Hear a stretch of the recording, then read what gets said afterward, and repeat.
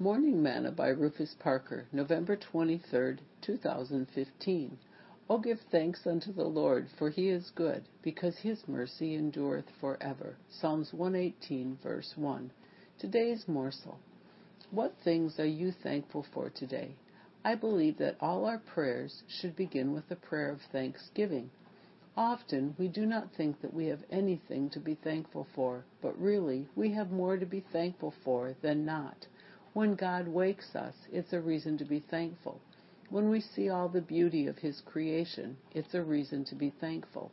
Being thankful should never be related to material things, friends, family, or money. It should always be related to God's mercy and grace. The psalmist said that we should give thanks to God because he is good. In other words, God is worthy of honor and the highest esteem, because we can do nothing in and of ourselves. As Peter said, he careth for you. Sing thanks, thanks. I give you thanks for all you have done. I am so blessed. My soul has found rest. O Lord, I give you thanks. Thought for today. A little thanks goes a long ways.